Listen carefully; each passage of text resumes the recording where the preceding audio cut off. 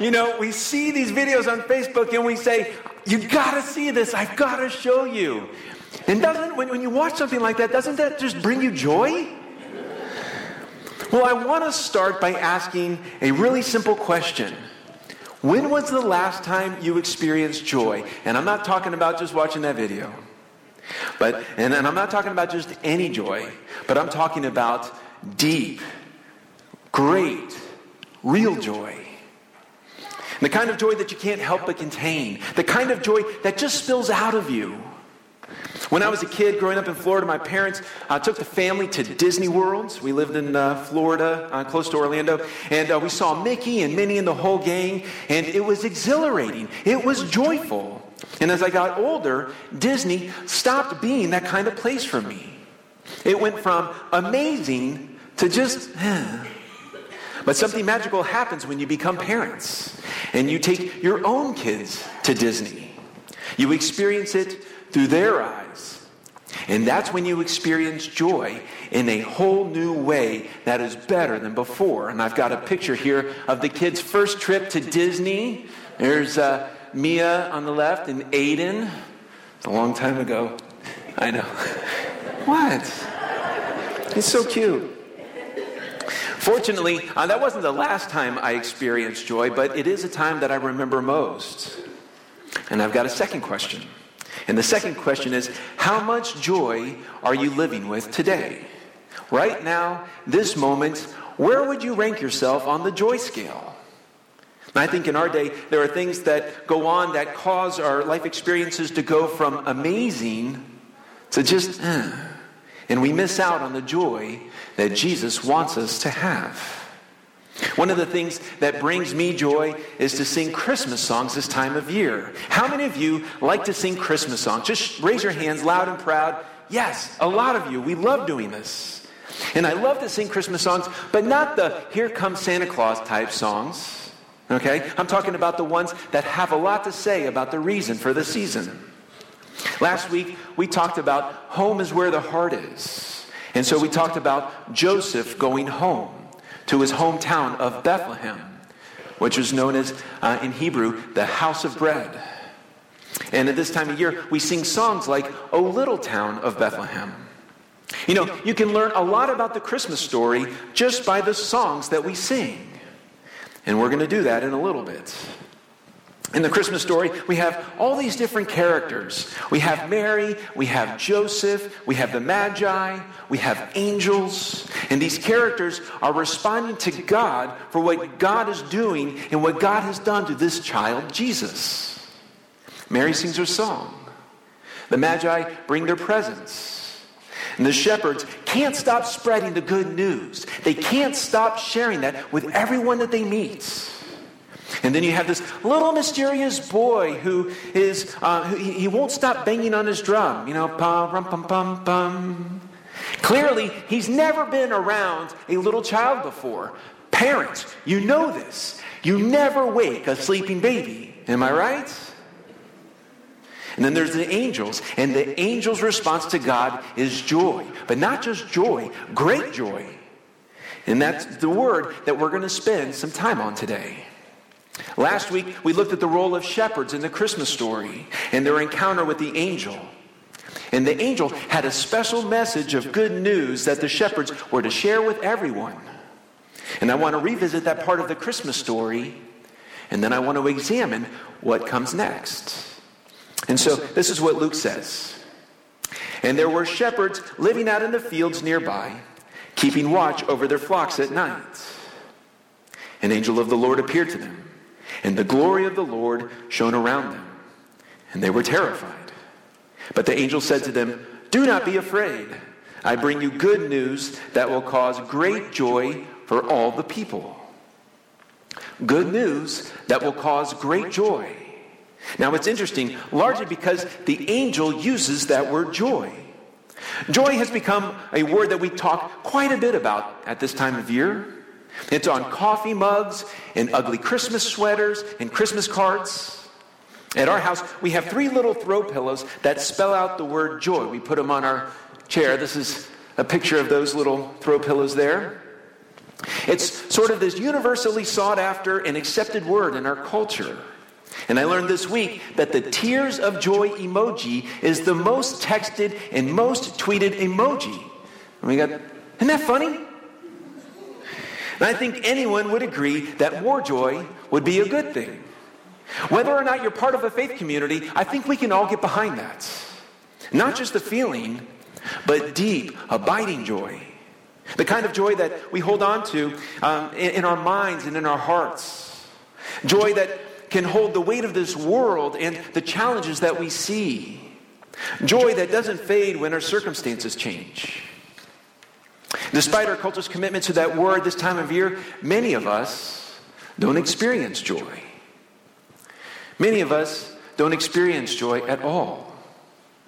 We actually experience more anxiety, more activity, a more acute sense of depression and loneliness and emptiness when the Christmas season is over. In the midst of all that, in the midst of this kind of chaotic season, there's these rather mysterious messengers of God, these angels, who light up the sky with this simple but profound message. I bring you good news that will cause great joy. Notice, the angel doesn't say, I bring good news and great joy. Rather, it's a syllogism. And I read about this while researching this passage in Scripture, and I thought I'd use it. And truth be told, I didn't even know what a syllogism was. I had to look it up. And because inquiring minds want to know, I'm sure, which is most of you, a syllogism is a form of reasoning in which a conclusion is drawn from two given or assumed propositions. So, back to the point. The angel is telling the shepherds, because of the good news, there will be great joy. If A, then B. Okay? And that means that true joy is always a response. It's always intertwined with, it's always connected to the good news. And there's a great thinker that many of you know, C.S. Lewis.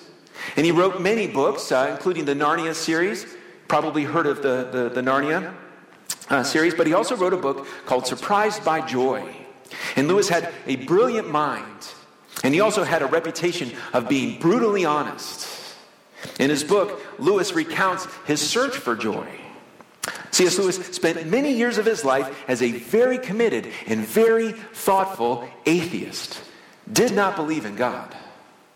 He grew up in a church, but he rejected the rigidity of what he saw there and experienced as a kid. In this book, Lewis recounts how it was largely this word joy that led him back to faith. He could find no other lasting source of it outside of this person, Jesus. After years of searching, he finally discovered that what the angel said was actually true. Great joy goes hand in hand with the good news. If A, then B. Part of my hope for this message is to reconnect those two things this morning. To reconnect joy with its source. And that brings us back to the angels. The angels appear to the shepherds with this message of great joy. Luke writes this. He says, the glory of the Lord shone around them. Every year we read the Christmas story from Luke's gospel, and this verse is always included. It's very easy to kind of overlook it, but it's so important. You see, the word glory, this word glory in its original context has a bigger meaning. A meaning with more depth than we normally give it credit for. In the Greek, it implies a weightiness, a heaviness, an abundance. If there's one subject in school that I was worse at than English, it was physics. All right, I didn't know what a syllogism was, but it was even worse in physics. I literally failed physics in college. I'm not proud of that. It actually caused me to change my major, okay? That's another sermon for another day. But I do know that there's this basic principle in physics that says two objects cannot occupy the same space at the same time. That means if two bodies need to occupy the same space at the same time, the denser, the heavier, the weightier of those two objects wins out. It will always displace the other. Now, what does that have to do with angels and joy and glory? A lot, actually. You see, this principle helps us understand a word called doxa, D-O-X-A. It's a Latin term for glory. And so this principle helps us understand that word glory. And what we celebrate this time of year, what the angels came to communicate, was this new reality that God had become human in this person, Jesus. Emmanuel, God with us. Now we might think of it as a sort of beautiful collision between heaven and earth. Up there, coming down here. Our human reality has collided with this new God reality. And here's the thing. When this collision happens, the weightier of those two realities, the glorious reality, displaces the human reality. And the angels are living proof of this, living proof of what happens when God gets a hold of our lives. The glory of God shines in us and through us and around us. It's living proof of what happens when God displaces our own human tendencies like worry and fear and shame and regret. It displaces that. And that's the good news of Christmas. You see, at Christmas, realities collide. That's the heart of the good news. A fair question for us today is, what is the source of this new reality, of this good news? What makes it so good? Around this time of year, we sing a song called Joy to the World. And that was written by Isaac Watts in 1719. And there's actually kind of a funny story that's connected to the song. You see, when Isaac was a young boy, he thought church songs were boring. Anyone in here grow up thinking that church songs were boring? Now listen, if you are under the age of 18 and you have been here for any length of time, you better not raise your hands. So Isaac was upset that church songs were boring and that people would just sing them without any heart whatsoever. They just kind of mumbled the words. And so Isaac's dad said, hey, if you don't like the songs that are being sung in church, then go write your own. And so he did. In his lifetime, Watts composed 750 songs. Don't go feeling too badly about your own existence, okay? Apparently it takes that many to get a good one. Because you've probably never heard of 749 of those songs, but you know Joy to the World, which not only became a smash hit, but believe it or not, is the most published Christmas song in North America. Again, this is just an indicator that our world is starved for more of this word, joy. One of the main lines from his song goes like this: let every heart prepare him room. Watts based his song on Psalm 98, a psalm that's really important for us because it names what this good news is all about. The psalmist writes this. It says, sing a new song to the Lord, for he has done wonderful deeds. His right hand has won a mighty victory. His holy arm has shown his saving power. The Lord has announced his victory and has revealed his righteousness to Israel. The ends of the earth have seen the victory of our God. You see, the psalm speaks to what this collision, what this new reality is like. It speaks to the Savior Jesus and what he will do.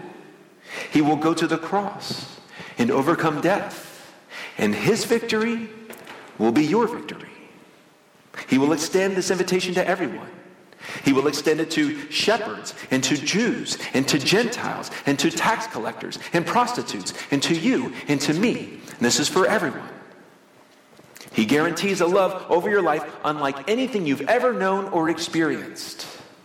It's a love that's unconditional. It's a love that knows no limits. It chases you down. And then he will be faithful. He will not stop pursuing and breaking into this world until peace and shalom have been restored. Until every tear is gone. Until every heart is full. There's this new reality, and the result of that is joy. That's what Peter's talking about when he says life with God is marked by joy unspeakable and full of glory. And several years ago, in January 2006, Amber and I went on a ski trip to Keystone, Colorado. Aiden was just 13 months old, and Mia, at the time, was inside Amber's tummy. And I'd never been skiing before that time, and it was evident. I nearly killed several people as I sailed uncontrollably down the mountain on my skis. That's a story for another sermon, too. Well, it was frustrating and embarrassing and a lot of work. Yes, I know. You be quiet. As we were driving from Keystone back to the Denver airport after the trip, Amber asked if I wanted to stop and take a few pictures in front of Mile High Stadium. As a Broncos fan, I didn't hesitate. So we swung into the parking lot around 8 o'clock in the morning, and security guards that were there asked if we were going to the game. You see, the Broncos were facing the Patriots in the playoffs later that night.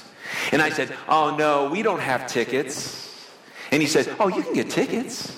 Well, our wheels started turning, and long story short, we ended up changing our flights and extending our rental car and booking a hotel, and then we bought scalped tickets. I know, don't judge me.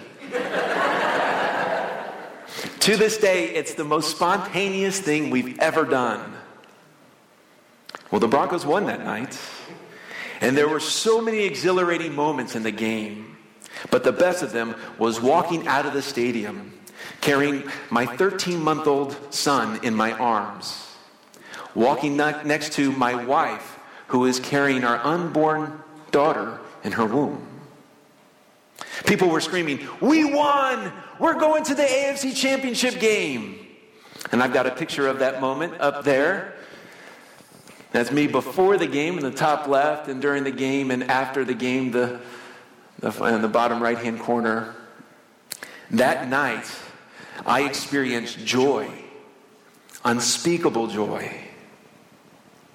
When I think about Christmas, when I think about the story of Jesus coming, it's like going from an embarrassing, disappointing ski trip to an incredible, unforgettable memory, a place of well-being.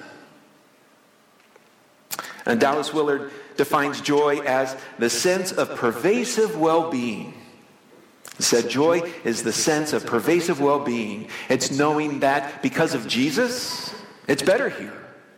It's joyful here. And the psalmist said it this way: "In your presence, there is fullness of joy."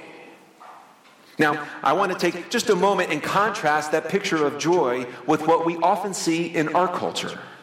Most of the time, joy is chalked up to happiness or an emotion that we feel in response to a particular circumstance.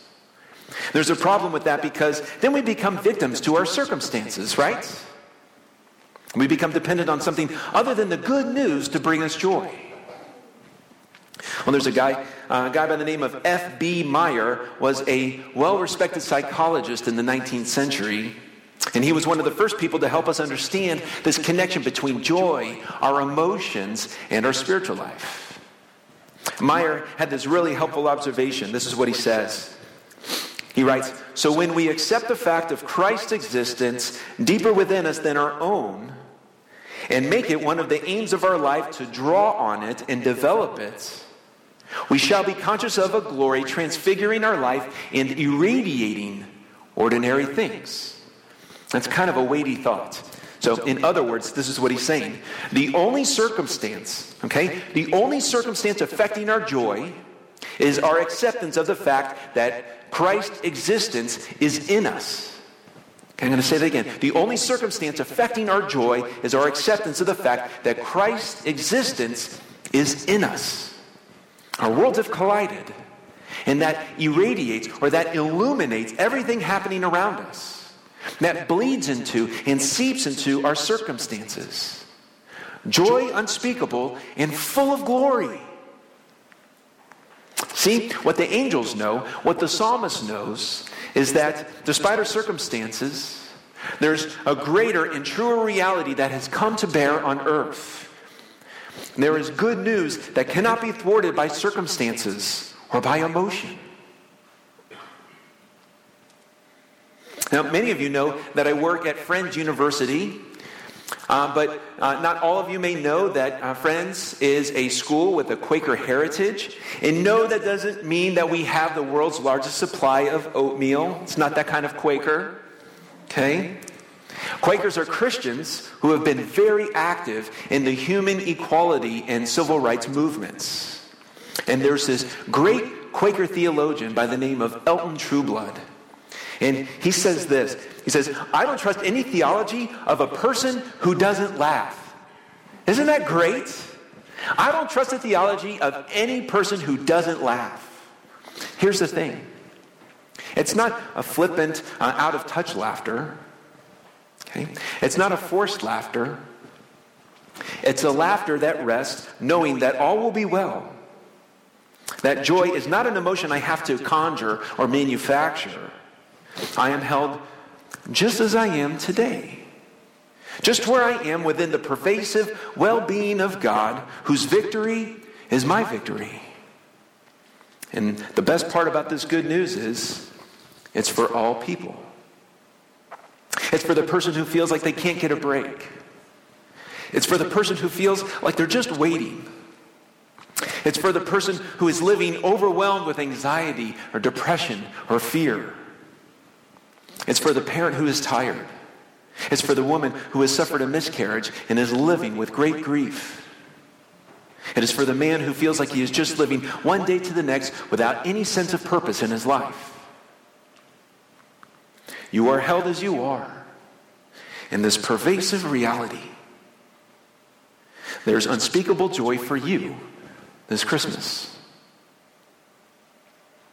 In the time that we have left, I want to just name 3 quick ways that we might experience authentic joy, more tangible in our lives this Christmas season.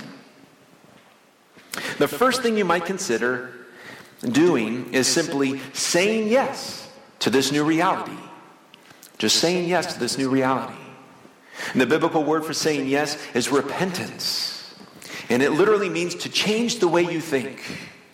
In the Bible, there's this guy named John who goes around announcing Jesus coming. And as he does so, he says, "The kingdom of God has come near. Repent and believe the good news." See, there's that phrase again, good news. And we looked at that last week. Good news is the cause of joy. And repentance is the gateway to good news. Christmas represents this collision of 2 worlds. It represents God's reality entering our reality. But we have a choice to make. Will we go on being the same, or will we say yes to this new reality? Will we think differently moving forward? And that also requires that we say no, in a way. Say no to our own kingdom, to our own queendoms, right? Our own pride, our own selfishness, our own indifference, our own entitlement.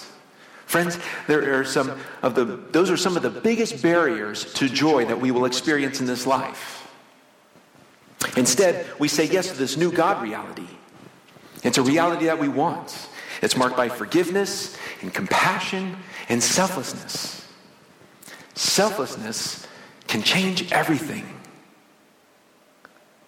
Maybe there is a conversation you want to have with God. An area you know you need to repent. You need to think differently about something you've said or something that you've done or maybe something that you haven't done. You just want to say, "God, I'm sorry. I'm going to think differently about my life. I'm going to let more of your glory in."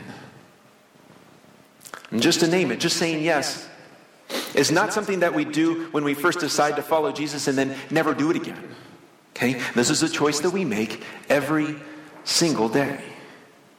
Will we let the glory in? Will we let more of God's way in? Think about how cool it would be if we all made a commitment to do that. And this church was a place that was known for its great joy. That when people heard that word Christian, they first and foremost associated it with joy. Not judgment, not an agenda, but real joy. What if the glory that seeped out of the angels that night was the same glory that shone through us, through this community? Gang, we say yes to God. And that's where it starts. And more of His glory starts flowing through us. The second way we live joyfully this season is by making room. See, in the Christmas story, it's really interesting. You have the angels, and they're the most joyful characters of all. They're the most joyful because they're perpetually living in this new reality of Jesus. And then contrast the angels with the innkeeper, who we indirectly meet earlier in that chapter. We meet him when he had no room for Mary and Joseph and the about-to-be-born Jesus. Now, we can't be too hard on the innkeeper. Okay? The story says that there's a Roman census taking place, and so there's people that are flooding into Bethlehem. There is probably only one inn, one hotel for all those people. The simple reality is that it's full. There's no more room. It's not an overt rejection. Okay? It's not like this confrontational no to Jesus, you can't come in. Instead, it's something more dangerous. It's a default no. It's my life is too full. My schedule's too packed. There are too many parties to attend, too many gifts to buy, too many family members to feed, too many religious services to be a part of. Sorry, but no. How many of you today are saying a default no to Jesus because you're too busy, too full? No vacancy, but also no joy. See, saying yes to God is important, but then we're called to structure our lives in a way that we continue to make room for God in our lives. Let every heart prepare Him room. It's interesting. As you read through the Christmas story in the Gospels, people are always having to give up something to gain joy. The shepherds had to walk away from their sheep so they can hurry into Bethlehem. The Magi who visited Jesus had to say no to Herod. They had to blatantly disobey him, something that was very dangerous to do in that day, so they could say yes to Jesus, so they could say yes to joy. What will you say no to this Christmas to make room for joy? How will we be less like the innkeeper and more like the angels? And there are really simple ways that we can do this. Maybe it's saying no to answering work email from home so that you can spend more time with your family. Maybe it's no to phones at the dinner table so that you can be fully present. Maybe it's no to talk radio on your way into work so that you can listen to Christmas tunes. Those old and faithful songs that give you a space and a way to remember what Jesus has done and then respond. As we were preparing for this Advent message series, I thought about some ways that I could make space for Jesus and the joy of the Christmas season. And so for the next few weeks, as we approach Christmas, I'm spending 15 minutes every morning reading through the Gospel of Luke. And then when I finish, I just start over again. It's my way of making space this season, staying connected to the source of joy. And then finally, the last thing is pay attention.